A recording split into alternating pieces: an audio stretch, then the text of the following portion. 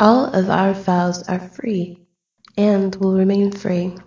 If you like the show, you can show support by donating $1 to help with expenses.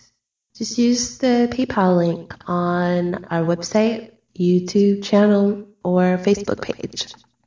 Thanks. Welcome to part 2 of the forum, today on Secrets of the Third Reich. And we're having a conversation with Dr. Joseph Farrell, who's a leading expert on the topic, of which he has written countless books. Now, before picking up the threads from part 1, we ought to elucidate that the brilliant academician and one of the world's handful professors in esoterics, Dr. Nicholas Goodrick Clarke, of whom we spoke in part 1, sadly passed away a few years ago. And that's certainly a scholarly loss.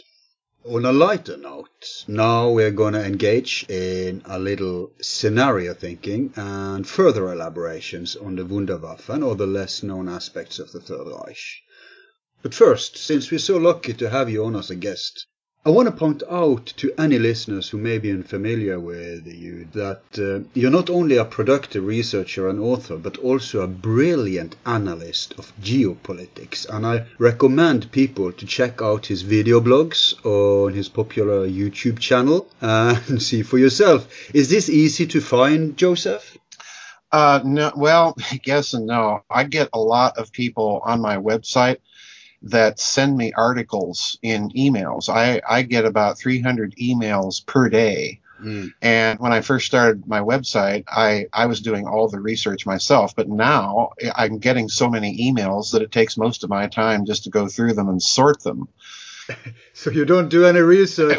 Well, you don't. I'm flagging emails and sorting them into folders every day, and then I go back at the end of the week when I'm doing my blogs, kind of picking out patterns or trends that I'm noticing that people are concentrating on, and then I try and comment on them. When I first started this, I had more time to do individual research, but now it's just, I've been so swamped that, I'm a one-man show, so yeah. I don't have time to. But I guess you get some gems in between. Oh, yeah, I do. I really do. And it's kind of interesting because I'm in a position to notice patterns of what people are focused on. And I also do these vid chats for my member subscribers on my website, and they submit questions ahead of time. They email me their questions or things they want me to that they want me to comment on. And sometimes, there's no pattern at all. And other times it's astounding how there's a theme to what they want to comment on or questions they want to ask, and there's no coordination to this. I mean, there's no way that any of these people know each other, so it's kind of interesting. So from time to time, there's like a little zeitgeist going on. Yeah, there is, and it's rather uncanny. It's one of those group consciousness things, I think. Yeah. Right. So you can also enjoy Joseph's in-depth discussions recorded at the former Byte Show's online library. That's actually how I discovered you, Joseph. Actually, it was first by Richard Hoagland relating your work on Coast. Right. And then, back at that time, when searching for your name, it was mostly Byte Show that came up. Right. And such elaborations. And I must say, it's so sad that she passed away. Yeah, it is. Georgianne, and we've been partly inspired by the Byte Show, actually, to give an open mic like she did and let less known researchers spill it all out there. Right. It's such a brilliant usage of the internet. Yeah, she was very good. Okay, we'll move on now to go through a few notes I did from part 1 before we take on the larger topics. Just a little fact-checking. You mentioned in part 1 that Kurt Diebus freed a leading scientist from SS prison. But you did not confirm his identity, but this was Richter. Right? Well, no, actually, I didn't say that he freed somebody. The record shows that he denounced somebody in 1942 to the Gestapo. Oh. And the gentleman's name that was denounced to the Gestapo was Richard Kramer. And then there is a document that I reproduce in in Roswell and the Reich, that is from Abraham Ezau, who was the Reich plenipotentiary for atomic research, requesting, or more or less demanding, to the Gestapo that Herr Kramer be released. This document appears on the letterhead of Reichsmarshal Goering. And, you know, that's that's a bit of name dropping, if there ever was any. but this document, it should open a door, shouldn't it? Yeah, it opens doors. Yeah. But this document is the document that says that Kramer is essential for a certain project that they're researching. That is, the project in German is stated to be mit Kriegsentscheidend, with war decisiveness. That's where that term comes. It appears only in this document. And this is the document that Witkowski refers to, the project having war decisiveness. And many people take this as, you know, yet another sign that the Bell Project is really nothing more than some aspect of their atomic bomb research. Well, when you look at what Kramer was doing for the Allgemeine Elektrizitätsgesellschaft, which was where Davis was working and which is where Richter was working, what they were doing was plasma research. This had nothing to do with nuclear fission. It had everything to do with trying to manipulate plasmas, as Richter said later in his interview with the U.S. Air Force. This had to do with manipulation of plasma for fusion energy and ultimately zero-point energy.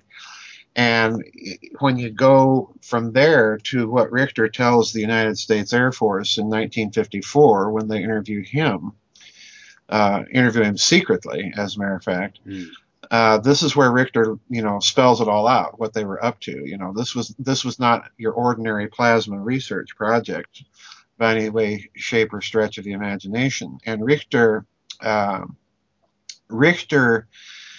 was there at the same time that this Kramer fellow was there, and at the same time that Dr. Davis was there. And this is a huge clue, because this is the indicator that whatever this war decisive project is, it is not the same thing as their atomic bomb. Okay? And the other problem here, of course, is that Davis goes on to occupy a very important position within NASA as the senior flight administrator at Cape Canaveral during the Apollo missions. So, in other words, this guy's not a rocket scientist, folks. This is a huge clue that there's something else going on, and he was involved in this project. He's the only. To be honest, he's the only Bell scientist that I have discovered that came to this country. There are all the indicators in the world that this project actually ended up in Argentina, and where it went from there is anybody's guess. I simply don't know. And that's a good topic to look more into in a post-war program. Oh, yes. Richter, by the way, when I had Peter on the other day, he mentioned Richter, who was one of the leaders of one of the Nazi polar expeditions. I think it may have been in 38 or 39. Do you know if this is the same Richter? Could he be? No, it's not. No, okay. No. Captain Richter was a different fellow altogether, and I've never been able to verify if there's any family relationship between the two. Well, according to Levenda, this Richter survived the war, and if he was central to whatever shenanigans going on down in the pole, he should be an essential post-war Nazi. The trouble with the Nazi Antarctic expedition, there's a lot of, as you know, there's a lot of mythology out there about it. That to my mind is very, very questionable. I don't believe, as I said, I think in the first part of our interview, I don't think that Antarctica was some sort of secret Nazi UFO research base. The idea that they would have been able to construct something like that during the war, much less supply it with the relatively small German Navy, is, to me, this is just outlandish. People aren't thinking that, keep repeating that mythology. That said, I don't think it's impossible that the Germans had something down there. They would have put weather stations down there to monitor weather for their U-boat and other naval activity. They probably had some sort of small submarine base down there, perhaps for resupply. But to construct a research center and build flying saucers and all that nonsense, no, I don't go there. Yeah, no, I know, but I'll press you a little, since this is we can speculate a little at this part, and since we're at the topic, then why would they carpet bomb Antarctica with Nazi swastikas before even Operation Barbarossa? Right. Why would they have all these expeditions? What's their obsession with the South Pole? Just bases, some bigger plan? And didn't you mention, by the way, I think actually it was in an interview with Bite Show, that they hired Admiral Byrd to guide them? No, they did contact Admiral Byrd. He went to Germany for a couple of months, as I recall, just to kind of brief them on the conditions and so on. Oh, so he didn't go with them, though? No, he did not go with them. No. He returned to the United States, I think, shortly before the outbreak of the war. That expedition, we need to remember, if I remember correctly, that expedition left Germany in late 1938. It returned to Germany, I think, sometime in April of 1939. It took, I have the map of how it went to Antarctica. On the way back, it took this very weird zigzagging course all the way, all over the Atlantic, as if they were trying to avoid any sort of contact with anybody. Now, the interesting thing about this Antarctic expedition, and I'm not saying that there's nothing peculiar about it. There's a lot of peculiar things about it, and the difficulty is finding anything out about it. But it had two sponsors within the Nazi hierarchy, and guess who they were? I would assume Himmler. No, one of the sponsors was Rudolf Hess. Right, just as logical as Himmler. Yeah, and the other sponsor, believe it or not, was Hermann Goering. Wow. Now, this is one of the oddest combinations, that there is. It's as strange of a political icon as, Senator Robert Kennedy having at one time worked for Senator Joseph McCarthy in the United States. People just don't understand how strange these alliances are sometimes. But what's interesting to me is that Rudolf Hess, of course, was one of the Nazi hierarchs that was very interested in the esoteric and occult. And in fact, of all the Nazi leaders, with the exception of Himmler, he was probably the most into all of those things. But then Hermann Goering, of course, had no time for it. He was nothing but a military man, pure and simple. And he was also one of the smarter Nazi leaders. And Hermann Goering's presence here, this is the man that actually founded the Gestapo. This is the man that, founded the Luftwaffe as the modern service branch third service branch of the German military. This is the guy that was Hitler's designated successor after Rudolf Hess flew to England. And, it boggles the mind to think that Hermann Goering would have anything to do with something as non-military as an expedition to Antarctica. Why is this man sponsoring this expedition with Rudolf Hess? But there's only one conclusion. It has to be something hands-on practical, not just dreams and myths. Right, exactly. And, to my mind, this means that Goering saw some sort of military potential in Antarctica, but Hess's presence here in this whole thing makes me think that perhaps, again, the Nazis were looking for something.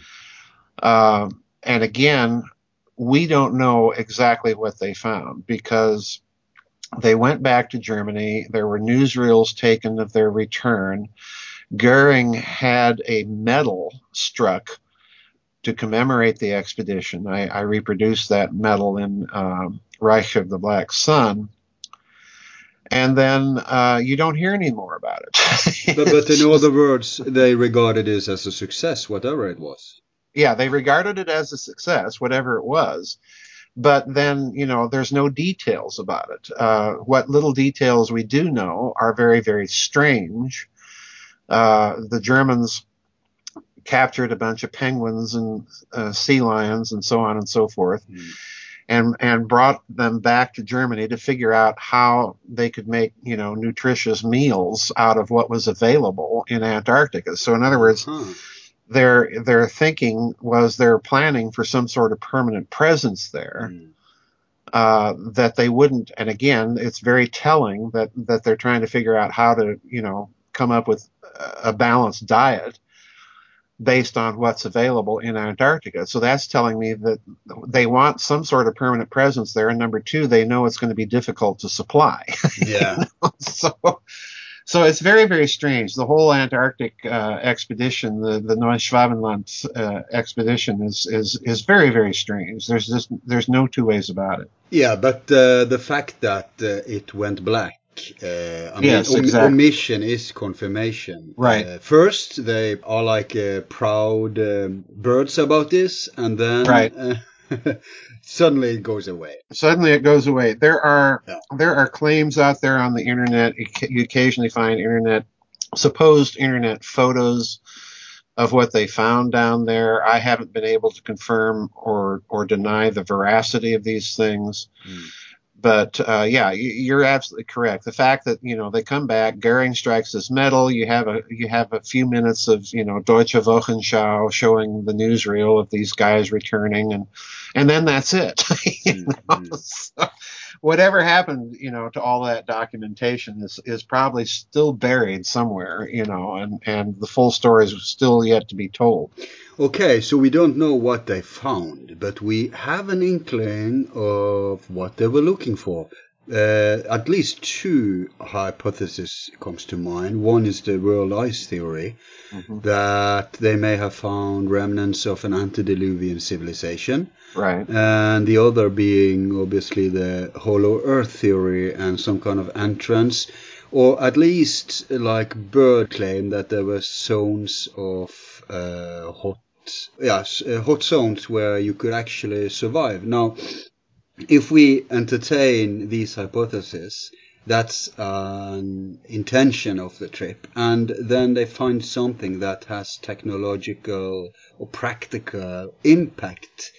There can be any number of scenarios here, but if they look at this as a success, I think I smell a theme that you touched upon in another series of books concerning the old ancient times.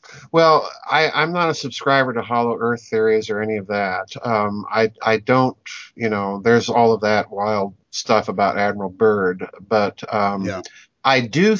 It is said that the Nazi expedition did find, as you indicate, warm springs, hot springs, and so on at various points around Antarctica, which is very interesting. And there's a bit of evidence suggesting something like that is going on down there that has been kept out of the public eye. So that's interesting. But the other thing I think you've touched on is not so much the world ice theory. I don't think that Hermann Goering, would have had any real interest in that idea. But you do have the idea percolating in some places at the time that Atlantis may have been, the story is that it sank underneath water. Well, Antarctica, if you look at it in a certain sense, it's a whole continent that quite literally is submerged under a bunch of water, in this case, a bunch of ice. Mm. So, yeah, there's that suggestion. And I think perhaps maybe it's possible that they found some sort of evidence to confirm that theory. We simply don't know. I strongly suspect, since we're on the subject, I have suspected for years that Hess, being a part of this and being one of the co-sponsors of this expedition, that Hess would have known whatever it was that they found down there, which makes his subsequent flight to Great Britain in May of 1941 highly suspicious, because there's no real reason why the British should have kept him, all that time locked up in Spandau prison in Berlin. And the unusual thing here with the Hess case is that right towards the end of the Soviet era, and I find this very, very interesting, it was always the Soviet Union that had blocked those wanting, petitioning for Hess's release. But Gorbachev, there are indicators that Gorbachev, towards the end of the Soviet era, actually did an about face on Hess and said, yeah, we'll release him. So he tossed the ball back into Britain's court, and then Britain had to play the tough guy and say, no, we're not releasing Hess. Well, the question is why?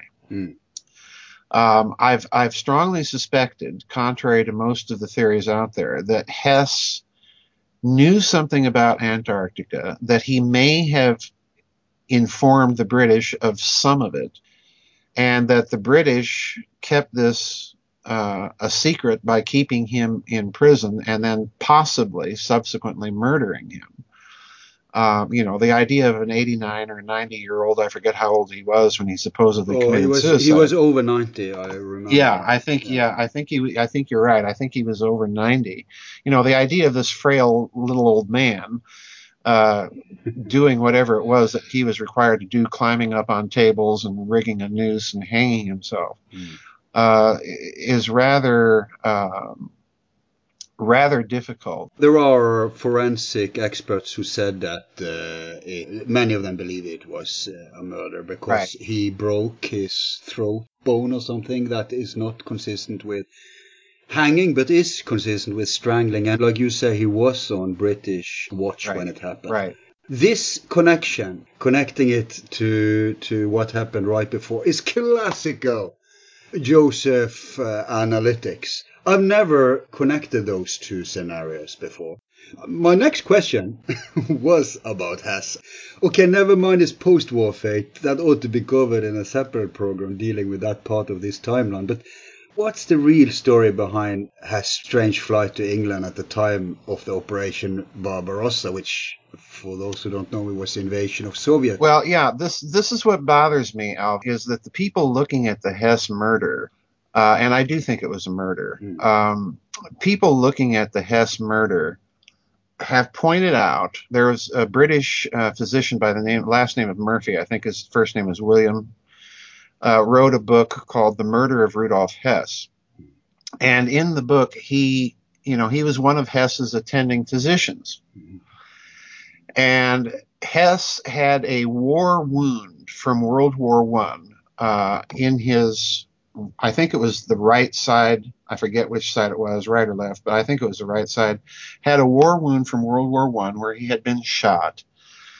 And, of course, the Germans noted this wound, medical leave, and so on. And the guy in Spandau that Murphy examined showed no sign of having a war wound. So he came up with the idea that they substituted a double for Rudolf Hess that was so good that it managed to fool Frau Hess and his son Rudiger. Wow. But that's his theory. And then he goes on, like many people do with the Hess matter, and say, well, Hess had been given the entire order of battle of Operation Barbarossa and the basic operational plan by Hitler himself to take to the British and try to negotiate one last time a withdrawal of Britain from the war. Mm-hmm. And as proof of his bona fides, gave Hess the order of battle to give to the British. Mm. Now, I simply don't, I cannot wrap my head around Adolf Hitler or anybody else in the Nazi hierarchy giving to the British the entire order of battle, for an invasion of the Soviet Union from the Arctic Circle to the Black Sea. My mind just doesn't wrap I can't wrap my mind around that. To me, this is ludicrous. Yeah, but can you wrap your mind around the fact how primitive the whole operation was? He crash landed and was arrested by constables, and Churchill wouldn't talk with him. Yeah, exactly. That doesn't sound like a professional diplomatic mission to me. No, exactly. If that had been the case, Hitler would have had Hess fly to Sweden, made preliminary contact with somebody, and exactly. Mm. So Hess did something here that is completely a mystery. But I do think that the real reason, let's forget about sharing Operation Barbarossa with the British. Mm. I think Hess brought with him something entirely different. Mm. And that it may have had, and I've thought this for many years, Alvin, it may have had something to do with what the Nazi Antarctic expedition may have found. In other words, he may have brought with him enough information to tantalize the British in thinking that there's something down there, perhaps technological, perhaps it was something he offered to share. Mm. And the British, covered the whole thing up, packed him away in Spandau, and that's the end of the story. So there's something going on in Antarctica that's a big, huge secret. This is why we still haven't heard to this day very many details about that Nazi expedition, other than, kooky theories about UFO secret flying saucer research bases and so on and so forth. Yeah, and we're going to have in the future an entire program on Antarctica, because this is such a big mystery, and we've had inputs now from both you and Lavender, so that's great. Right. Yeah. Okay, so we'll just live with this mystery of Hess for a little while more. We won't crack it tonight. But it is a very interesting tidbit Joseph delivered here, that Hess was one of the people in charge of the Antarctic expedition. They did find something, most likely. At least we have the grounds to substantiate such a speculation. Right. And then timing is everything. I mean, in another program, I'm going to ask you about 1947. Roswell, CIA, and Operation High Jump. Yeah. 3 interesting things in 47. But in 4, actually. What's the 4? The discovery of the Dead Sea Scrolls. And that's probably a link into your other series that I alluded to. I want to state it, and that's the series on, I guess you call it the Giza Death Star? Well, I call them the Nazi series and the Ancient series. And the Ancient series. And then I've got the Bankers series, There's 3 basic themes, right? Okay. Mm. I really recommend the other series too. We're going to have in the future programs on the ancient history. And we want to have you back for that too, because your books have started to become like a standard in that part of literature. Continuing the good work of, what's his name? The first one who suggested the pyramids had a technological aspect to them. Oh, Christopher Dunn. Yes, Chris Dunn, yeah. Okay, moving on then. I have a few other notes, but since we're on the more fancy stuff, let's continue flying high for a while. Now, the history of aerial flight in Central Europe. There's something there. Okay, the Zeppelins that I guess after the Hindenburg were decided to be unpractical. Right. Though that sounds a little strange to me. I mean, they always knew that weakness.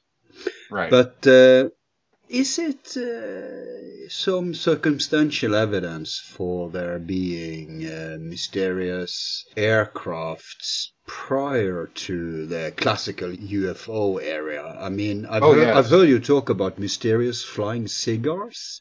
Oh, yes. That's, oh boy, that's a can of worms. Yeah.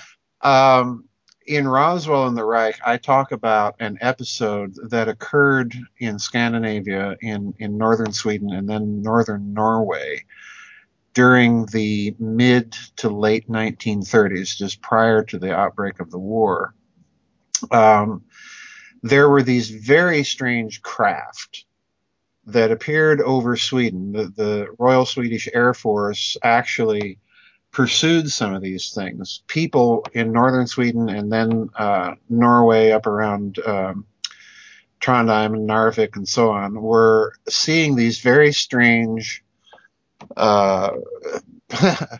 lights? Well, not just lights. They were contraptions. I don't know how else to describe them other than contraptions flying around. They looked like Zeppelins with 8 or 9 propellers on them, you know, and they were zipping around the skies. The Swedish Air Force actually sent pursuit aircraft after these things to try and chase them out of Swedish airspace. And the interesting thing that the Swedes commissioned this study, I think it was either Sweden or the Norwegian General Staff, one of the two, commissioned this study of these craft and concluded that they were being produced by some sort of secret organization. Okay? Now, I don't want to go further into this subject. I'll give you the name of a fellow that I think you would be interested to interview. His name is Walter Bosley. He's a good friend of mine. Walter did a book called Friends from Sonora, in which he goes into the airship mystery. And he actually, in my opinion, he solves the mystery of NIMSA, this acronym that you find in connection with the 19th century airship mystery, which, again, if you know the lore, the lore is that there are Americans secretly experimenting with these things in conjunction with some sort of secret society based, guessed where, in Germany somewhere. Now, when this starts happening, of course, Germany's not even unified. So he's thinking probably this is some sort of Prussian group. And he solves the acronym. But yes, I do think there's something going on with regard to these cigar-shaped Zeppelin-like aircraft, because these things were spotted in the United States all over during the late 19th century. Okay. This is long before World War I. Wow, before World War I. Yes. That's early. Wow. Yeah, this takes place in the United States from the 1850s up to the 1890s. And there's always this German group connected in the background to it. And so, you know, you've got another dot to connect there. But in Roswell and the Reich, I do point out that somebody's flying something in the skies over Scandinavia, and neither Oslo nor Stockholm know who it is, you know, and you know, they're not blaming Germany either, which is another highly unusual thing. So they come to this conclusion that somebody's doing something secretly. And that they're dealing with some sort of secret organization, which is a very, you know, it's a really interesting conclusion to come to, given the time that these sightings occur, because it would have been very easy for both countries to blame, you know, either the Soviet Union or Nazi Germany or the British, but they're not for whatever reason. Yeah, that is strange. It's very strange. Back then, both governments weren't that developed when it comes to aerial. Right. I don't know if it's connected to this, but there is at least 2 alleged UFO crashes up here in Spitsbergen. Yes. Which one of them I think was before the war. Yes, I think you're right. There was one before the war, and then there was either one toward the end of the war. Yeah. Late in the 40s at least. Sometimes. 1944, I think, is the date. Now that's interesting too, because, and I don't write about this in any of my books, Al, but the German battleship Tirpitz in 1944. One of the rare sorties that it ever made was a sortie to Spitsbergen to, blast the British weather station off the map, which it did, of course. You can imagine being poor British soldiers waking up when they've got 15-inch shells falling on them. Yeah, So the Tirpitz sailed up there ostensibly to blow this weather station off the map, and which it did, of course, in very short order. But I've always suspected, again, given those strange stories of UFO crashes on Spitsbergen, that maybe there was something else going on. The idea that the Germans would take their one remaining super battleship and use it simply to blow a weather station off the map. To me that. What were they monitoring up there that they weren't supposed to? Yeah, exactly. And then you got, for some weird reason, Norway, who didn't want any bases. They didn't want nuclear, not even power plants, let alone weapons, right. And managed to keep United States away, even though they were pressing after the war. But from out of nowhere, I'll tell you, it's just in the recent 10 to 20 years that Norwegians are aware of this. But out of nowhere, they decide to found an HARP station up here in Norway. Yeah, ISCAT, yes, exactly. And they don't even hide the fact that Americans have a deep tentacle into that station. Right. Yeah. So and also maybe this is a loose dot to connect, but still to this day, not only is all these things classified, but you're hard pressed to actually get to one of the poles. There's a lot of military bases stopping you, and no one is passing the poles. They classify all pictures of the poles. The few that are out there seems to suggest a hollow earth situation or something. That even in Google Maps they censor Arctic and Antarctic. Yeah. And so this just keeps fueling any speculation we can have about the poles. Right. And then there's the UFO aspect to everything. How many reports don't we have about UFO activities in these waters? So something is going on, to be sure. Something is definitely going on. To me, it's very suspicious that you have all of the activity in Antarctica that has been, occasionally it'll surface in the news and then it'll drop right off the radar. Yeah. You have the Lake Vostok business with the Russians there. You have these very, very strange claims about the Nazis. You have you just have so much weird things going on. I remember once in Coast, Hoagland made a big story about something they found, but that went totally black. And it was never followed up on. Well, there were people coming out, being brought out of Antarctica during that period that had become suddenly and grievously ill. Yeah. That had to be flown out from Antarctica to New Zealand in the dead of winter. And we don't know what happened to them. They were taken to New Zealand and then again the story stops. I find it very interesting because in Roswell and the Reich, at the very end of the book, I put in that book some seismology charts that were taken of readings in Antarctica, and I don't know how true they are. There's no way to document where this or how this guy, he is in Germany, got a hold of these seismic charts. But I thought they were so unusual I had to include them because what they show are just extraordinarily wild long wave activity in Antarctica. And to compare what you see, I actually put a seismograph in there of a nuclear explosion, which is this little wiggle, on the line.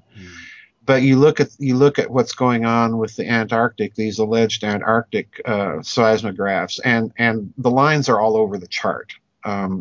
These are just huge, extraordinarily large, long waves that are going on at various times down there. And I thought, well, okay, there is obviously something going on down there, and this may or may not be further collaboration. If it's genuine, then clearly somebody is doing something to cause all these long waves, because they are not normal. They're just not normal geophysical processes at all.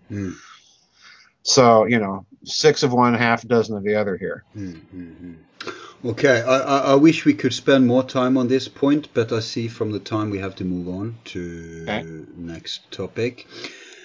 And, well, it's in a related matter. We hear so much, and I think it began from neo-Nazi lore, that there was this UFO crash that the Nazis found, and obviously the mainstream assumption then is exotic UFO technology retrieved, which was back-engineered at any point prior to the end of the war. But we do know that there were several phenomena that can substantiate something in this regard. We have the phenomenon of the Foo Fighters. We have the Victor Schauberger produced vehicle called the Repussin. We have the alleged Rudolf Schiever made the Pandemonde, according to an article in the renowned Der Spiegel. Of course, we have the Hanebu, and then we have the Vril, also called the Jäger. Now, could you elaborate and clear up some of this mess? Okay, I am not a subscriber to the Hanebu and Vril mythos, and I go into great length in another book called Saucers, Swastikas, and Psyops as to why I think this is a story that was planted during the post-war period by the neo-Nazis, or to me, there's no real neo-Nazis. They're just all plain old ordinary, it's the same group. It quacks like a duck, If it quacks like a duck, it's a Nazi, This group, after the war, put out these stories about Nazi field propulsion, flying saucers, and so on, in conjunction with the CIA. I think this is a bit of clever disinformation to try to get, the Russians thinking, well, we have a heck of a lot of stuff that you guys don't know about. I think that's what it is. The other problem here with the whole crashed saucer reverse engineering thing, and I have to be very honest, this is one of those things. This is one of those things that just sends me into tailspins of frustration, because in my books, what I try to do, I never reference that story, because number one, there's just not very good evidence for it. And number two, the other problem is I'm trying to reverse engineer on the basis of actual human physics and published engineering papers and ideas at that time. So in other words, I don't think we need extraterrestrials or crash flying saucers to explain what the Nazis were up to. Whatever it was, they were certainly thinking outside the box. But I think that there's plenty of evidence to suggest that they had begun this thinking before the outbreak of the war. And I try to point people in my various books to where to look to find the actual paper trail, so to speak, of ideas that would have led them to research some of these things, like the bell. Yeah, like Gerlach and Richter's work in the 30s. Gerlach and Richter. Gerlach is a huge figure in this because, he was an internationally respected and renowned physicist. He was conducting experiments. He was in contact with other prominent physicists of the day. His interest was gravity and magnetism and so on and so forth. Yeah, but what about Skeever's Pandemonde and Schauberger's Repulsion? Is that those flying saucers are jet-powered. They're not field propulsion saucers. So in other words, there's no provenance for Haunebu and Vril. There's no data set that you can look at that says, well, this is the physics thinking that they may have had in their heads. All you see are some blurry photos. You see some diagrams and so on and so forth. But you don't have, as you do with the Bell, you don't have a detailed data set that allows you to reverse engineer a possible process of reasoning behind these things. They just come out of nowhere. They come out. Well, I have to say, to be the devil's lawyer here, in Schauberger's case, there is an entire system actually published, but the problem, and I admit it too, is that it was very hard to convert his layman's terms, poetic terms, over to modern scientific language. Yes. But there is something in Schauberger's case. Well, yeah, I cover Schauberger at some length in Reich of the Black Sun. But again, you're dealing with craft that ultimately are some sort of jet turbine, although of a very different nature than the ones we usually think of. Also in Schauberger's case. Yes, okay. but these again are not electrogravitic field propulsion craft. This is the key. The only indicator that is there in the record that allows you a data set that has enough detail to sort of reverse engineer the possible physics behind it and what they may have been thinking is the Bell. Haunebu and Vril are, again, in my opinion, and I'm going to be very firm on this, these are post-war disinformation stories that have been put out that keep getting repeated. And it kind of bothers me because nobody sits down to do the detailed research to explain, okay, well, if this is true, then let's look for the data set that can and try to reverse engineer the physics that may have been going on in their head. This is my big problem with those things. So no, I'm not a believer in those. For me, the kernel of the Nazi UFO mythos is the Bell. But again, the Bell is not reported to do anything other than simply levitate. In other words, it's not a UFO darting and kill people. And kill people, right. As a by-effect. Right, exactly. So something heavy. So in other words, that makes more sense to me in the sense that it would have been certainly a breakthrough, but it wouldn't have been sufficient to allow them to immediately construct these flying saucers to zip off to the moon and Mars. This is my problem with that. That's a leap. I get it. Yeah. And even if there was some kind of prototypes for that, as long as they were jet propulsion, it's no big deal because it's still not exotic enough to alter the balance. They're exotic, but they're not exotic enough to be, extraterrestrial or anything like that. Now, that said, it's very interesting. In Roswell and the Reich, I go into the U.S. Air Force's 1947 Intelligence Collection Memorandum that was authored by Brigadier General Shulgin. I really suspect that there's a hidden author to this memorandum by the name of Alfred Lading, but that's another story for another interview. But in that memorandum, it's very clear. If you read it carefully, this is a memorandum that gets cited all the time by the Roswell extraterrestrial dogmatists. That, this memo came out after Roswell, and this is proof that they knew that they were dealing with extraterrestrials, blah, blah, blah. Well, if you read the memorandum, it says no such thing. What it says is that if you read it carefully, they realize they're dealing with jet-propelled flying saucers. Mm. And the general comes right out and says, well, we need to find out where the Horton brothers are. So in other words, that's the brothers who made the flying wing. Yeah, right. The flying wing. Mm. And for an American Air Force general, in other words, to be thinking in terms of jet propulsion and then to drop the name of the Horton brothers into this document tells you right there that they're more suspicious of German origins for whatever they are dealing with, and particularly in the aftermath of Roswell. They're more suspicious of that than they are of extraterrestrials. I go into great length examining that document in Roswell and the Reich. It's a rather long chapter because there's a genuine version of that document out there, and there's a fake version of that document out there.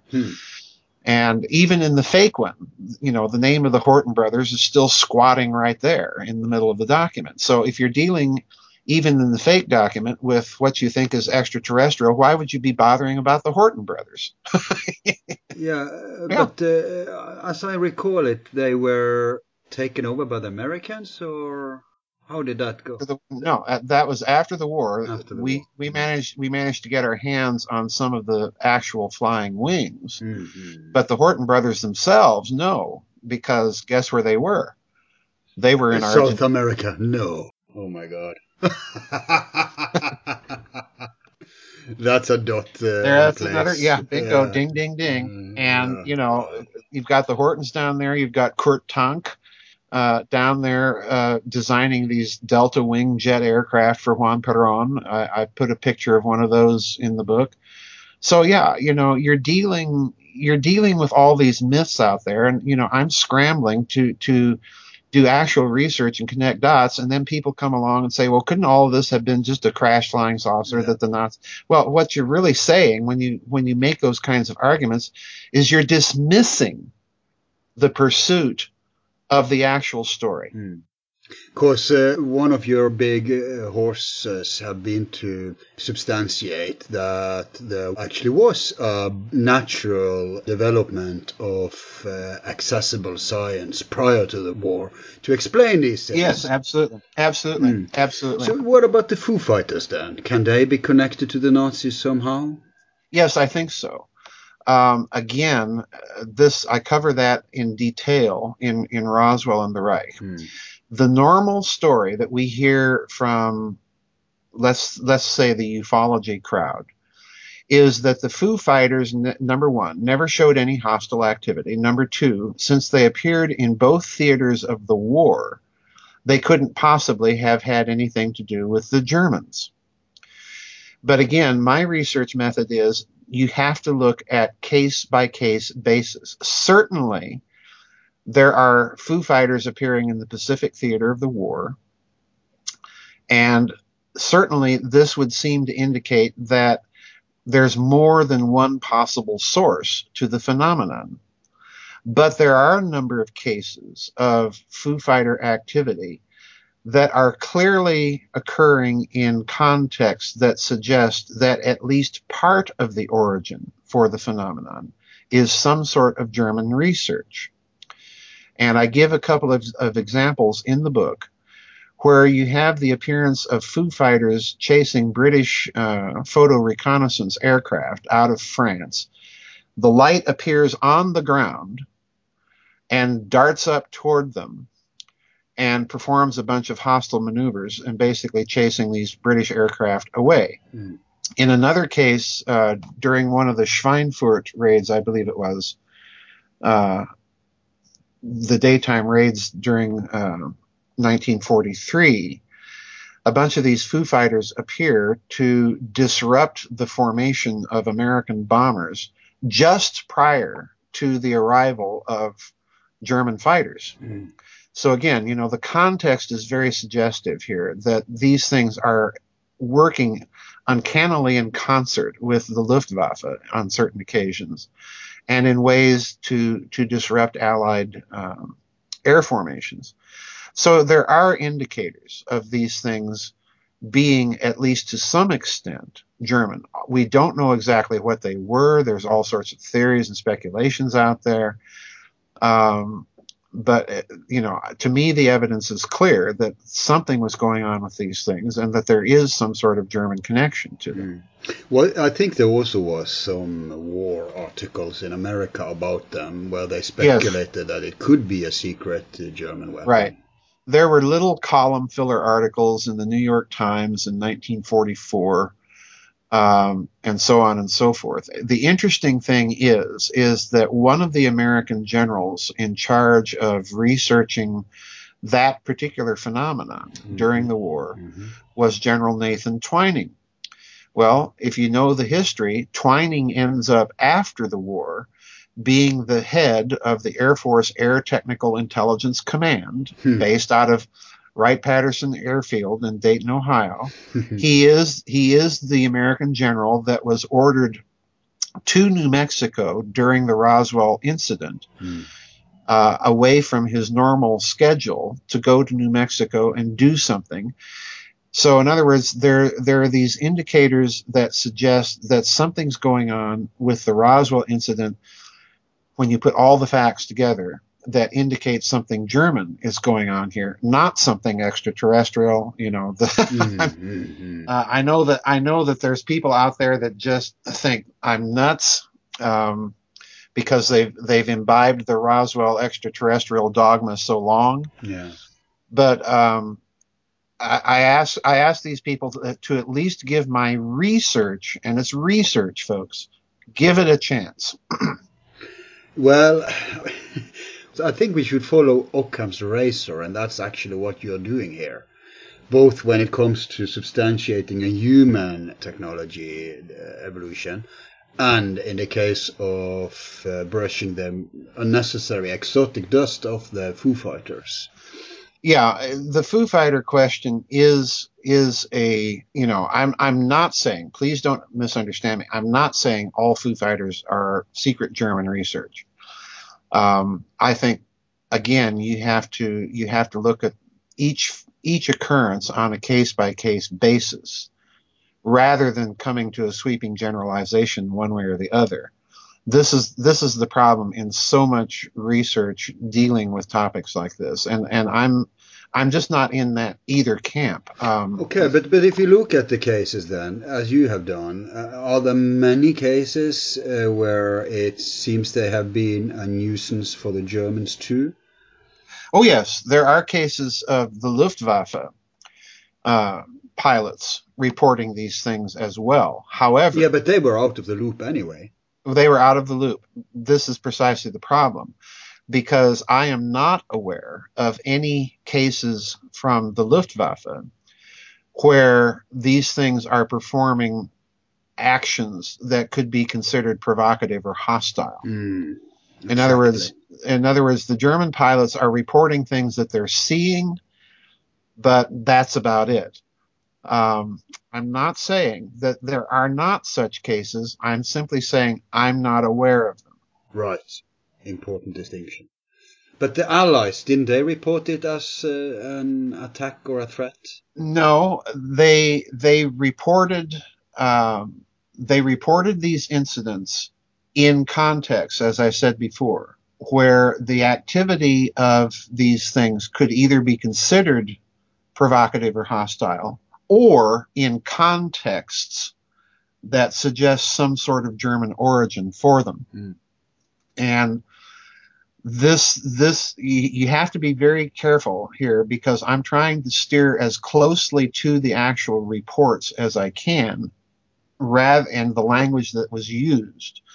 Now, that said, there are indicators that General Twining and his staff put out the word that, don't say that these are German, just simply describe the action, describe the event, but don't make any conclusions. In other words, that's telling me right there that the U.S. Army Air Force at the time is thinking in terms of a German origin, but they don't want this to get out and perhaps ruin morale or things like that. Which again, if you're an American general and you're sending your unescorted bombers into Germany during the day, yeah, you're going to be concerned about keeping morale up. So. Sure. And also as a signal to the people itself who read the news. Right, exactly. Interesting. Well, I guess the jury is out on the Foo Fighters then, but the German link here is certainly interesting. And now it's getting obvious that we should also include your book, Roswell and the Reich, as a source material for what we're talking about here, since you're touching up on it there.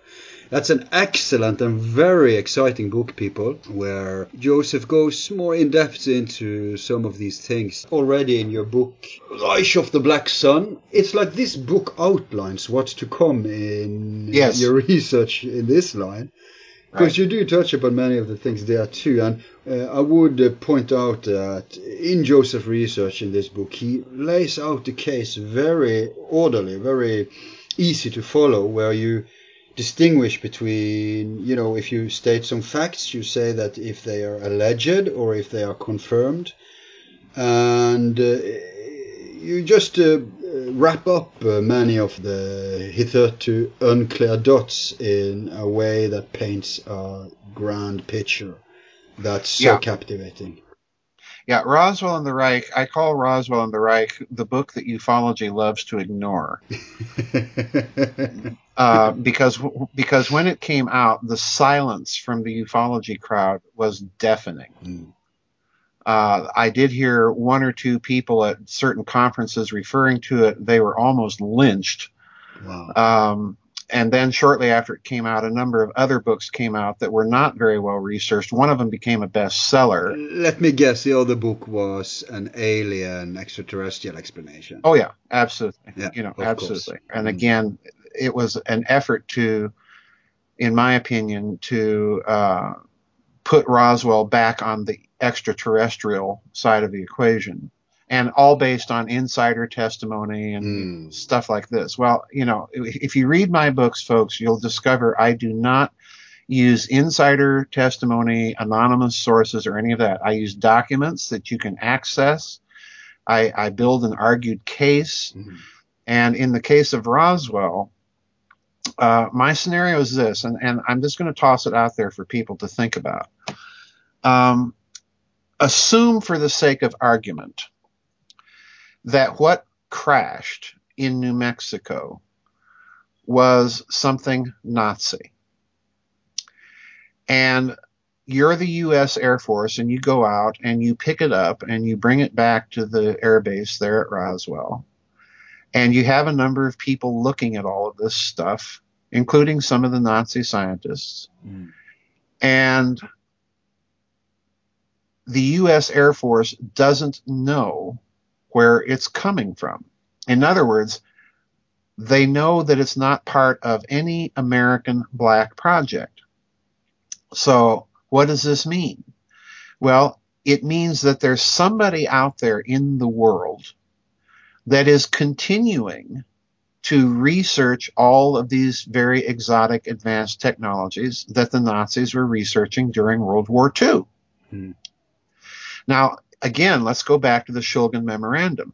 This is a memorandum that ufology itself often cites in connection with the Roswell incident. So in other words, I'm relying on the case that the Roswell people have already made, that this is a document that is in response to that incident. But when you examine the document, again, as I said, over and over, it's telling you this is jet propulsion, and we want to know where the Horton brothers are. So in other words, the U.S. Air Force is telling you right there that it suspects there's a Nazi connection to this.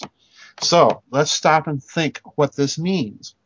This means that 2 years after the end of the war and the German capitulation, there are still people out there in the world researching independently all of this Nazi stuff. Is that going to cause the United States Air Force to panic? You bet you it is, because, number one, they don't know where it's coming from. They hit the panic button. We need to find out real fast where it's coming from. And number two, they can't go public with this and say, oh, by the way, folks, There's still Nazis out there. We don't know where they are. We don't know what they're up to, but they're violating our airspace with impunity. Okay, so what do? My guess is that they concocted a deliberate obfuscation of the data to, first of all, direct people into thinking this is extraterrestrial, with the whole recovered flying saucer mythos that was put out by that U.S. Army airfield in 1947. And then a mere hours later, they reverse the story and say, no, it was just a crashed weather balloon. Our intelligence officer at the only atom bomb squadron in the United States Air Force at the time can't tell the difference between a flying saucer and a weather balloon. So in other words, they obfuscate the data into two extreme poles to have people avoid looking at what the data set itself suggests. And the data set itself suggests, like it or not, that the initial Air Force suspicion was that this was something that had to do with wartime German technology. That's the bottom line.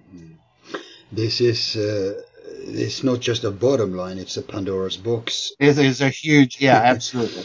Because it links the whole question of what we're putting light on here, which is the war technology, to the question of which way the world developed after the war in secret. Absolutely. And a big question there is the connection between Nazis and the USA and who controls who. But we'll try to find out about that later in another show. Retracting back a little then to what's on the table today, and if you bear with me, I have a longer reasoning here, ending up in a couple of questions.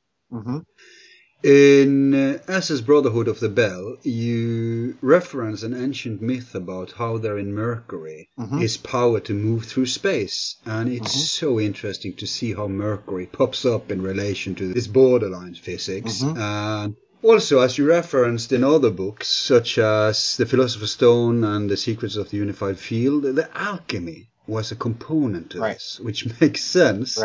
Considering that Mercury in traditional alchemy is related to the mineral work, the great work, and also considering how Germany was one of Europe's alchemical headquarters before the Nazis destroyed everything. There's many famous modern alchemists rising out of Germany, like Albert Reid, also known in esoteric circles as Frater Albertus. He made many practical alchemical publishings. The same with Manfred Junius, to name a few. Now, everything suggests that the Nazis read the ancient, symbolic and obscure texts in the light of language of modern science, as you've pointed out in your books. And since esoteric text concerns themselves with the essential principles of nature, this becomes possible even if the text in question doesn't intend to so themselves, because of the correspondence principle, as above so below, which is basically proven valid by modern science, who now say the world is holographic. So let's take, for instance, the fact that you and others always state that when it comes to this kinds of physics, you've got rotations. And that's always associated to technology regarding free energy and anti-gravity. Now, to complete my reasoning here, in Tantric, alchemical, and especially Pythagorean language, there's two antagonistic forces, plus and minus, in Taoism, called yin and yang. And these interact. Now, if you spin them in opposite direction, according to the philosophy, you will create polar effects, since one of them is masculine, the other feminine polarization.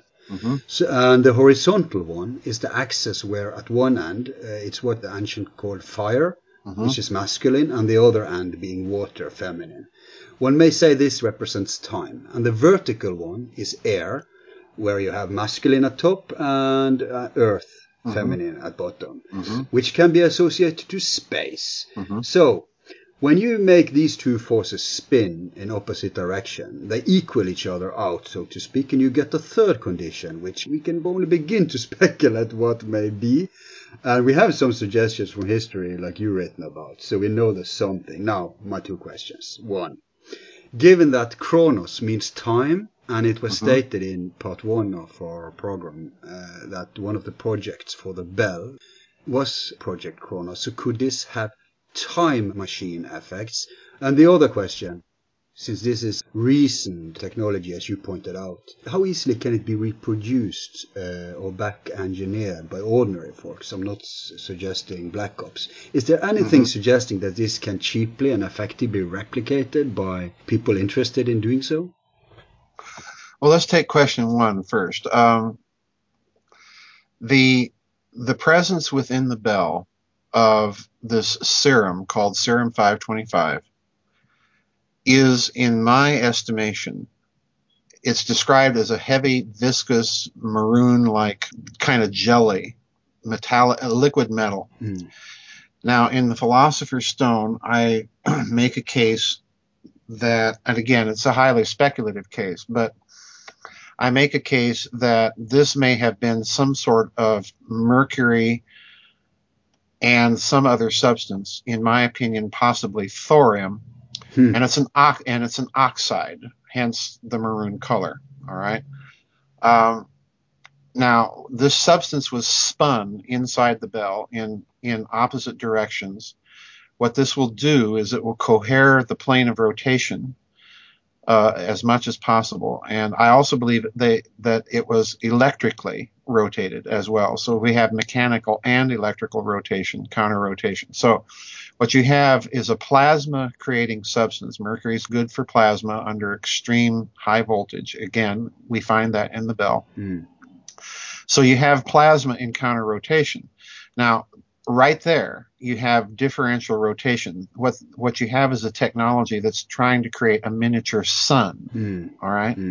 Because what's the sun? It's a rotating ball of plasma. And because the plasma is rotating at different speeds at different places on the sun's surface, you have a differential rotation. So that right there tells me that they are number one, playing as much as possible, as much as they can with the technology of the day. They're playing with gravity. All right. When you play with gravity, you're playing with time.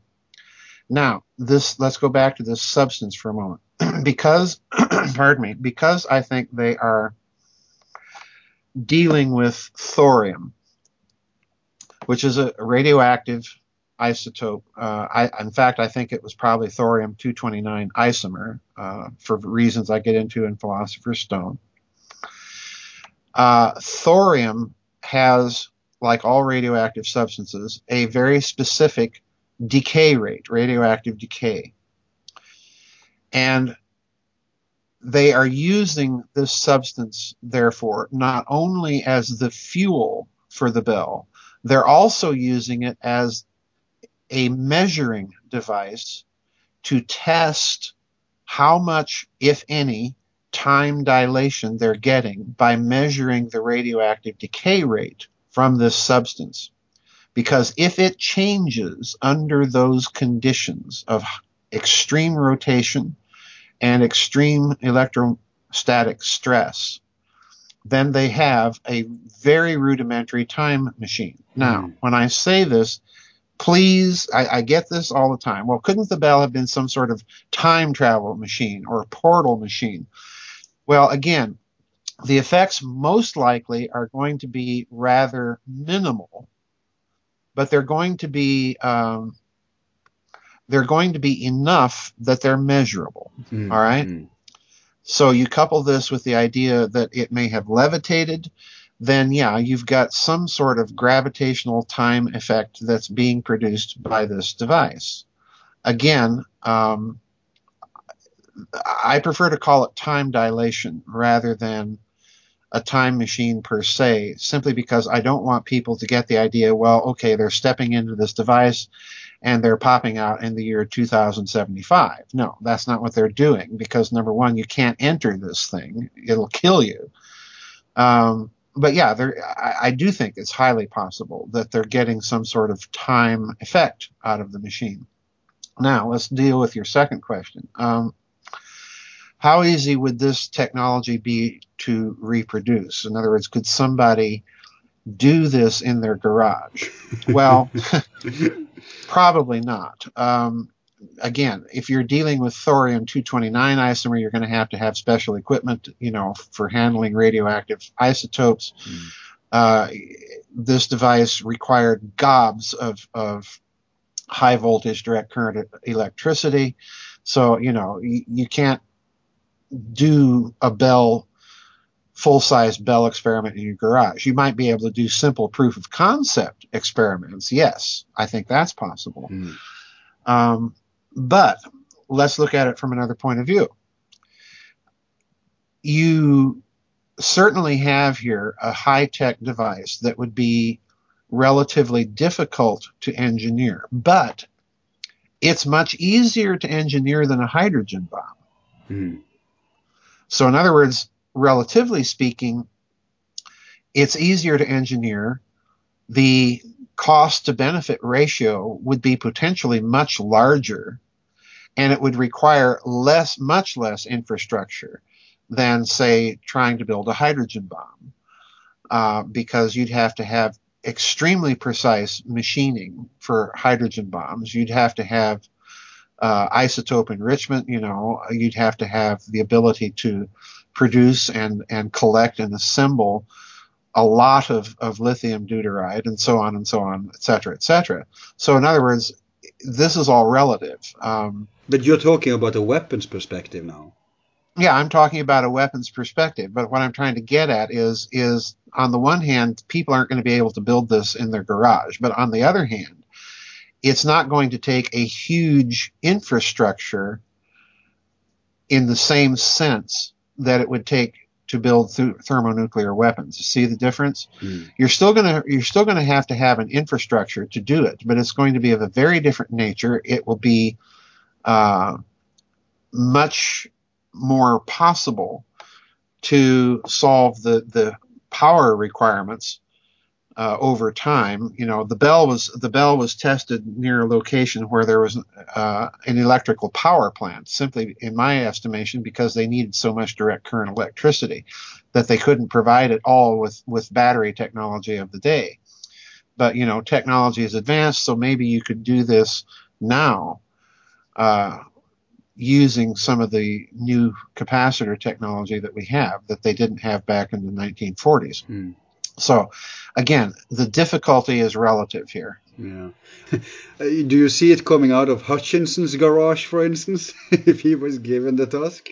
Well, Hutchison isn't doing exactly the same sort of thing that they're doing with the Bell. However, Hutchison is producing electromagnetic effects, including levitation and material alteration by microwave interferometry. That's very, very clear. And again, you have only to look at some of the videos on his effect on YouTube to see, if you scale this up, power it up, you've got a weapons potential absolutely there, and you've also got a field propulsion technology potential there. But I guess thorium complicates it a little. Oh, yeah. Interesting enough, in Norway, the most right-wing party there, Norway is a social democratic state, so they're not that powerful, but they suggested thorium-based nuclear power, and there is now a Norwegian thorium initiative called the Thor Energy, incidentally, that is testing to see if this really is a clean and more effective way to produce energy. So that's interesting. Yeah, there have always been plans, and in my opinion, they're very credible, to use thorium-based reactors rather than uranium and plutonium. And there are people that even think that you can use thorium for, nuclear weapons. That remains to be seen. But and there are people out there that explain the Bell as being a project for thorium-based reactors and so on and so forth. And insofar, the data sets that they do examine, they make a good case. My problem with that whole case, however, is they're not looking at the entire data set that Kovsky has put out. And they make a number of other claims that I don't think are exactly true. But But yeah, when you're doing this sort of research, you always have to understand that, you're speculating on things. So, right. Okay, moving on then. For the end of this part, I think we should get back down to earth and to some of the stuff mentioned in part 1 now. Mm-hmm. Back to Kamlerstab. You mentioned it was reduplicated by the USA. Mm-hmm. And but what about the original Kamlerstab? I know this belongs to the Nazi International when we have you back on a program about all this, but as a little indicator right now, how sure can we be that the original survived? Can we substantiate an autonomous survival of the real Kamlerstab? Well, yes, I think you can. Kammler dies. He was a very accomplished man in a wicked sort of way. Kammler survived, having died no less than 4 times, all under different circumstances. I strongly suspect, unlike most people, I strongly suspect that Kammler made his way ultimately to South America. Because, again, Richter's project in Argentina has so many data points that connect it directly to the way I've outlined the bell, all right? So something survives there in Argentina. After Perón goes public with the project, which I don't think he did with the blessing and permission or knowledge of his hidden Nazi friends, Richter behaves in such a crazy way that Perón pulls the project. So what that tells me is the Nazis deliberately shut it down and may have moved it elsewhere. We don't know where. But what I'm getting at here is that the command structure of the Kamlerstab, with its security, which was in the hands of Heinrich Müller, the head of the Gestapo at the time, Müller himself goes missing at the end of the war. And then, of course, Martin Bormann, who was the financial genius, in my estimation, he also made it out of Nazi Germany. So, in other words, you've got right there the security, the technology and management, and with Bormann, the finance. So you've got a command structure there that absolutely survives the war. I don't want to go into too many details here because I cover this in the new book that's just now at the publisher. It's called The Third Way. Wow. The Third Way. Its subtitle is The Nazi International, the European Union, and Corporate Fascism. Excellent. You're back to that topic. Oh, yes. Right. Yeah, I'm attempting to bring it up to date. I do see, without giving many details away, I see 2 things. I see the survival of some sort of command structure hiding within large corporations, most of them German. And I also see the survival of German war aims beginning in World War I, as a matter of fact, continuing through World War II, and worked out in detail by the Nazis for a European Union in World War II. The details between their plans for a European Union and what exists now are not only palpable, but frightening. Indeed. Indeed. Yeah, and then of course you've got the Nazi interest in high technology and exotic physics, and I'm not even going to tell you what I think that is embodied. No, but we'll squeeze you for that information on the show concerning that. And this is one of the reasons we want to have many researchers on to focus upon this period of time, because what we've been taught in school all over the world is the dumbed down version of... well, it's not only dumbed down, but in many cases it's just patently false. Yes, falsification. It's indeed. But, okay, now you mentioned in part 1 that you did cover Hitler's escape in Nazi International. I was perplexed because I couldn't remember it, and it's been years since I read. I think Nazi International was the first book I read by you, but I checked it out in our long break and remembered now when I reviewed it that indeed both Hitler and Brown's fate were referenced. But although you did entertain the possibility that they got out, I would say they had a rather minor role compared to your point about who actually escaped and how organized it was. Right. So I take it that Hitler wasn't central to the survival of the Kammerstab and the Nazi International, and certainly not one person with such a useful role as Bormann for finance, Gerlach for science, Müller and Galen for intelligence, etc. Right. Well, in the Nazi International, I kind of take the view, Al, that Hitler was valuable to the post-war organization as a symbol, of its continuity.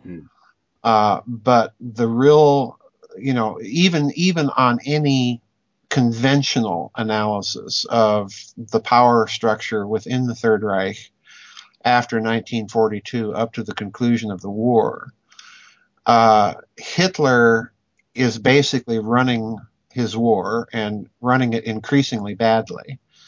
And Bormann is actually the fellow running the day-to-day internal affairs, if you will, of the Third Reich. And Bormann is, to my mind, the real mastermind. And by late 1945, he's the guy that's ultimately really in charge. Hitler would have been valuable to him simply as a continuity of a symbol. And I even entertained the hypothesis that, some people think Eva Braun made it out with Hitler. I'm kind of in a quandary about that, and I'll tell you why. Bormann is having to orchestrate the escape of some very high-ranking people. Himself, Heinrich Müller, Hans Kammler, and all these people. In other words, Bormann is wanting to get as many people out that can preserve the command structure as he can. Hitler certainly would have been essential as a symbol of continuity in that command structure. Eva Braun, however, would have been just another body that he didn't really need to smuggle out. Yeah, taking space. Yeah, taking up space. So, we hatched the whole story of the suicides and so on and so forth. I'm kind of 50-50 on whether or not she made it out. I tend to think probably not. According to, I forgot his name right now, a brilliant author who wrote Grey Wolf. Yes. Yeah. According to him, the Bormann got out with over $20 billion, and that's just what's on the books. And what many people don't know is that there was a huge German, I think like 4 million Germans in Argentina today. Yeah. So it would be a natural second home for the Kammerstab. Absolutely. Yeah, absolutely. You mentioned in part one von Schwenz. Who was that again? Friedrich von Schwendt. He was the fellow that was connected to the big German counterfeiting operation during the war, counterfeiting the British pound sterling notes. Friedrich von Schwendt was the guy that was responsible for converting this supply of counterfeit money into other currency to provide liquid capital. Yeah, you elaborated on this in part one. Yes. But did he survive the war? Oh yes, absolutely. He survived. He survived and went to Peru. Yeah, and that's a link to the black economy, huh? Absolutely. Right. Why would you need someone like this to escape Germany? Well, that tells me right there is they're running a big counterfeiting operation of some sort after the war. And I have found no proof of this at all, but I do suspect that his presence in South America after the war is yet another indicator that there's some sort of hidden system of finance in the global system that is trafficking in fraudulent securities. they've got to fund this somehow. And as you said, Grey Wolf, their take on the escape is different than mine, but they're arguing a case and speculating on other aspects of the data. And Bormann, just as you say, had $20 billion in 1945 dollars, incidentally, at his disposal. Jeez. And that's just what we know about publicly. So in other words, folks, this means that there's a huge war chest for this post-war organization. This is not just a group of Nazis hiding out in the Amazon jungle, certainly, trying to hide from the Mossad. This is an organization, as I've said in my books, that is an extraterritorial state. And it's hiding in the woodwork of several host countries. This is the problem. And in the new book, I'll kind of sweeten the pot a little bit with the new book coming out. I point out, again, in the new book, that the use of radical Islam has been part of the German policy since World War I. So in other words, it looks to me like this big war on terror is the public story being put out, but that the real war here may be with this Nazi International. This is such a bomb. That's a bomb. This is more than a show. But the whole question we'll get back to when we can talk about this is who's really in charge also at our side, because there's so many undercover ties to the Nazis among our people, supposedly. Yes. So it's frightening, but it's exciting too. It is. But back to a point you did elaborate a little on that I think could stand a little more scrutiny. Patton, we mentioned, he had some informers, and I'm thinking controlled informers, insiders instead of moles, because since he found the gold, which is why I referenced it, and weapons, and this was just, as you also pointed out, just a fraction of what they had. Yes.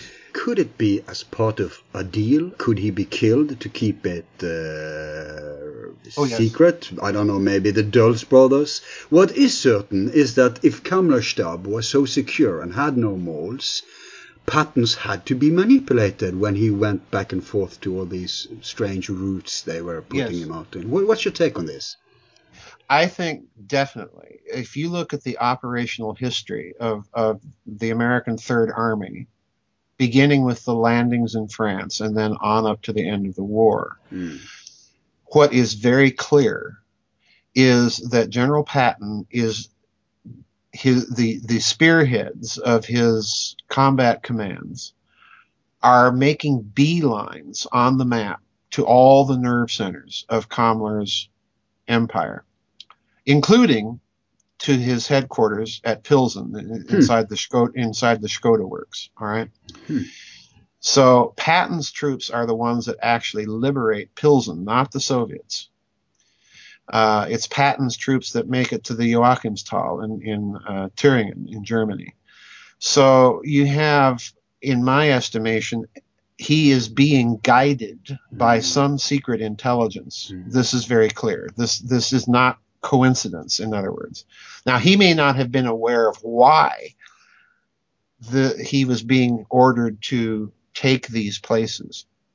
But once his combat commands enter these places, he's going to be getting field intelligence reports on what they're finding.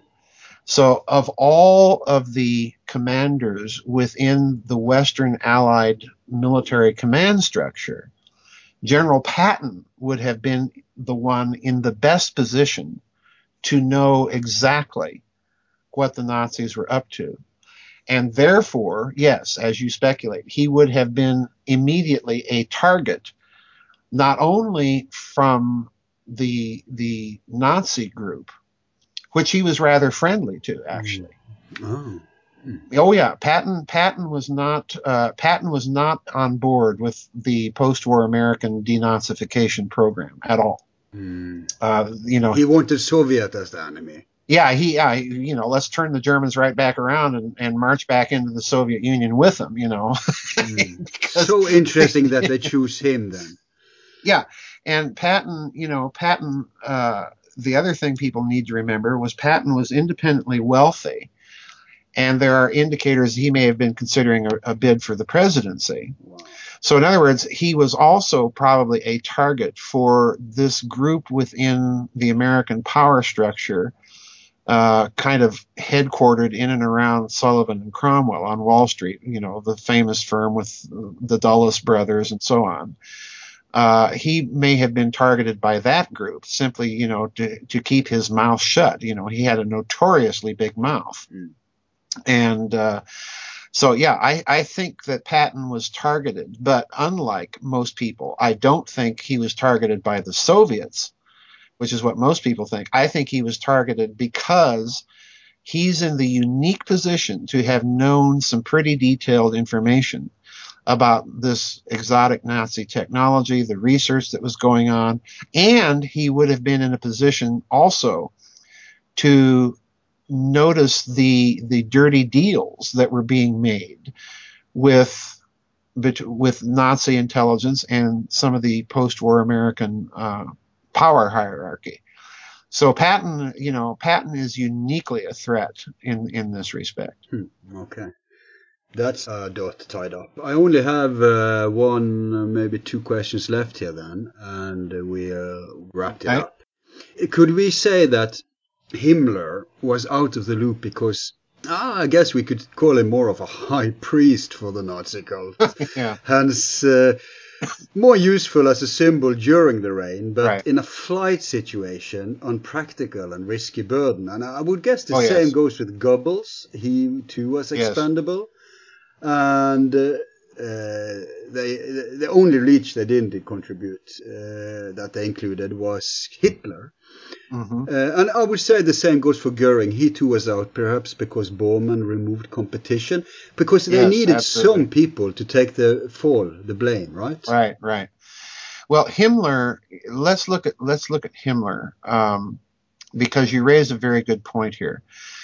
Himmler would have been just another body. He was such a crackpot. Let's be honest. That to someone of Bormann's turn of mind, or Hans Kammler, or Heinrich Müller, Himmler just would have been a burden. I think Himmler, it's very clear that Bormann and Kammler at the end of the war just kind of squeeze him out. In fact, in Nick Cook's book, The Hunt for Zero Point, he points out that Himmler had sent a telegram to Kammler asking for the use of a truck. Yeah, you mentioned a truck was code for one of these gigantic German transcontinental aircraft, the Junkers 290s and 390s, which at that time, at the end of the war, Kammler had absolute control of.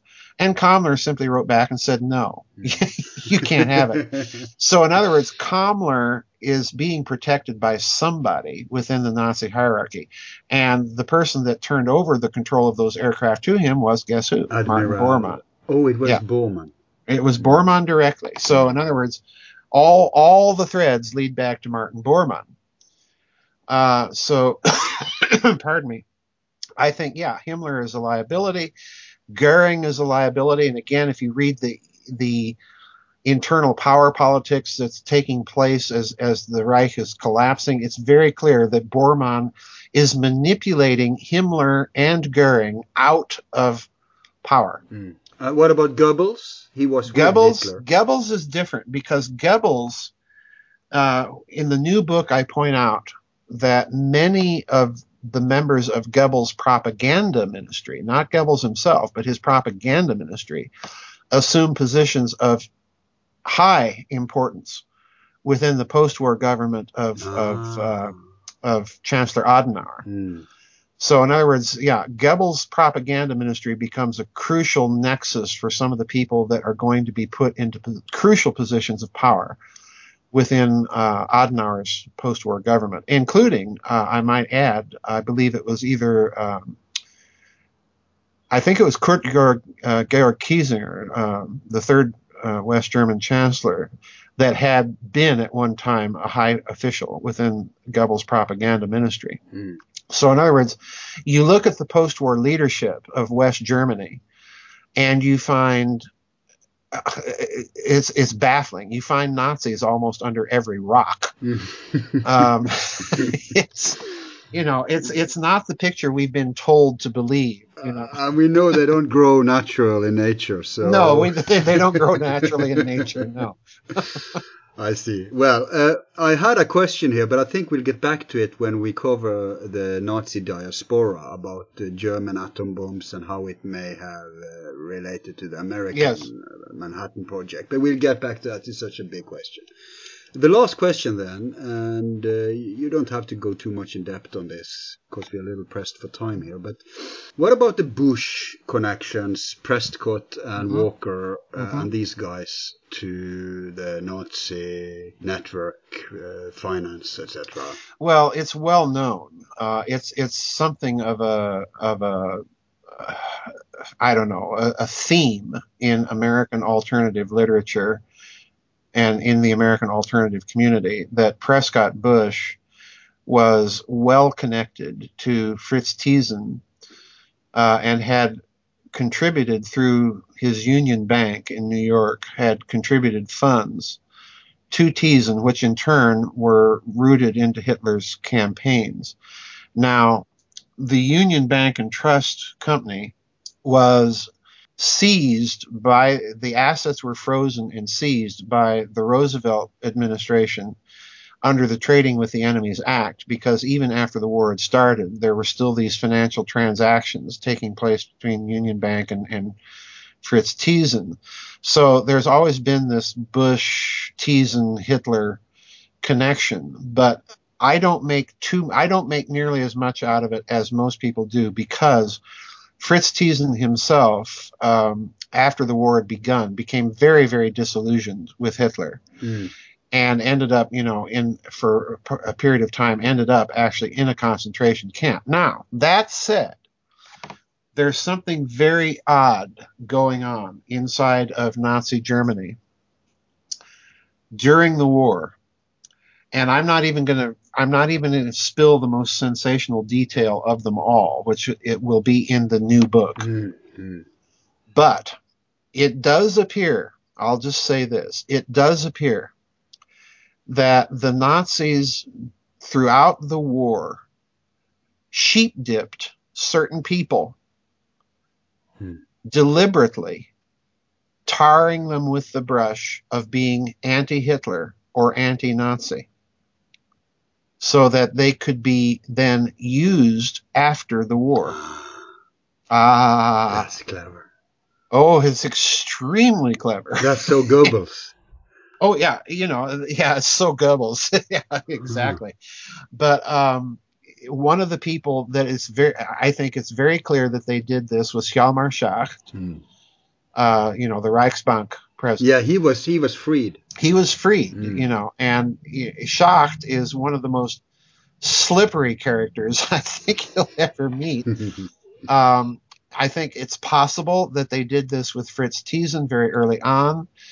I want to go into details here, but there's a whopper squatting right in the middle of this that I wish I could tell you, but I don't want to give any details until the new book is actually on the pallet being shipped out. And again, the new book is called? It's called The Third Way, and the subtitle is The European Union, the Nazi International, and Corporate Fascism. So you were revisiting this subject finally. How many books, some of them are overlapping, but how many would you say you have now on the Nazi series? Let's see, there's Reich of the Black Sun, SS Brotherhood of the Bell, Secrets of the Unified Field, Philosopher's Stone, Nazi International, Saucer, Swastikas, and Psyops, Roswell and the Reich, and LBJ and the Conspiracy to Kill Kennedy. So that's 8. And this one will make 9.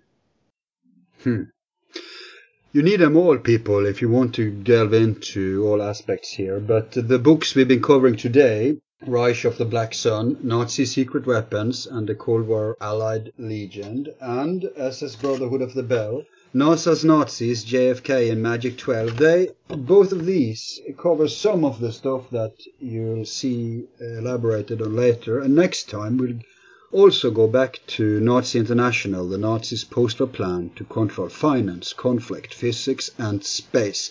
We've been covering that partly today too, but since it's the whole point of the Nazi survival, we have to get back to that book too. And it was rather early in this avalanche of Nazi escape books that came a few years ago and still is coming out. You were rather early out with that one. Yeah. So 3 excellent books. We can wrap it up now then. And again, recommend people to check out Joseph's books. When you read them, you'll see that if you hear a lot of outrageous statements made today, check the facts. And Joseph goes in so many details that we just can't cover in a radio show. And you'll see from the documentation, from the reasoning given, it's really, really impressive. So I have to thank you for your time a lot. It's been as interesting as it was educating. Thank you. Well, thank you for having me back, Al. Oh, anytime. That concludes the forum for today. Check in next time when we're gonna take it a step further down the timeline and examine the incredible evidence for a well-organized Nazi escape. Before signing off, let me just remind you that we are in need of sponsors to keep going, so if you can spare a fistful of dollars, please donate. Meanwhile, I remain your sincere host Al, together with the rest of the forum team. Be seeing you.